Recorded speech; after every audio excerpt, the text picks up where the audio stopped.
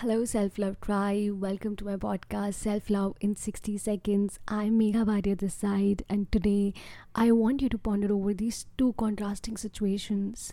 Have you seen flock of sheeps? It is basically when a sheep is moving, they generally move in groups like a flock of sheeps, and they're always together. But in comparison to that, when you see a lion walking, lion walks alone. Similarly, in your life, either you can be a lion walking alone or you can be a flock of sheep. You cannot be both. Either you can live a mediocre life, as Robin Sharma says, or you can live a legendary life. You cannot do both.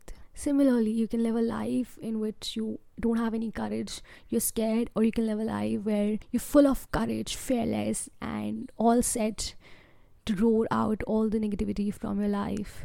You cannot be both. And you know what? You have this power of choice. Every person has this power of choice.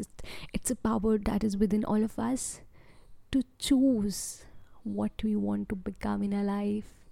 You want to become a sheep or a flock of sheep and be part of that thing, or you want to roar like a lion, all out there, roaring out all the negativity and limitedness from your life. Today, I want you to make that choice. Sometimes it takes only a second to bring that shift.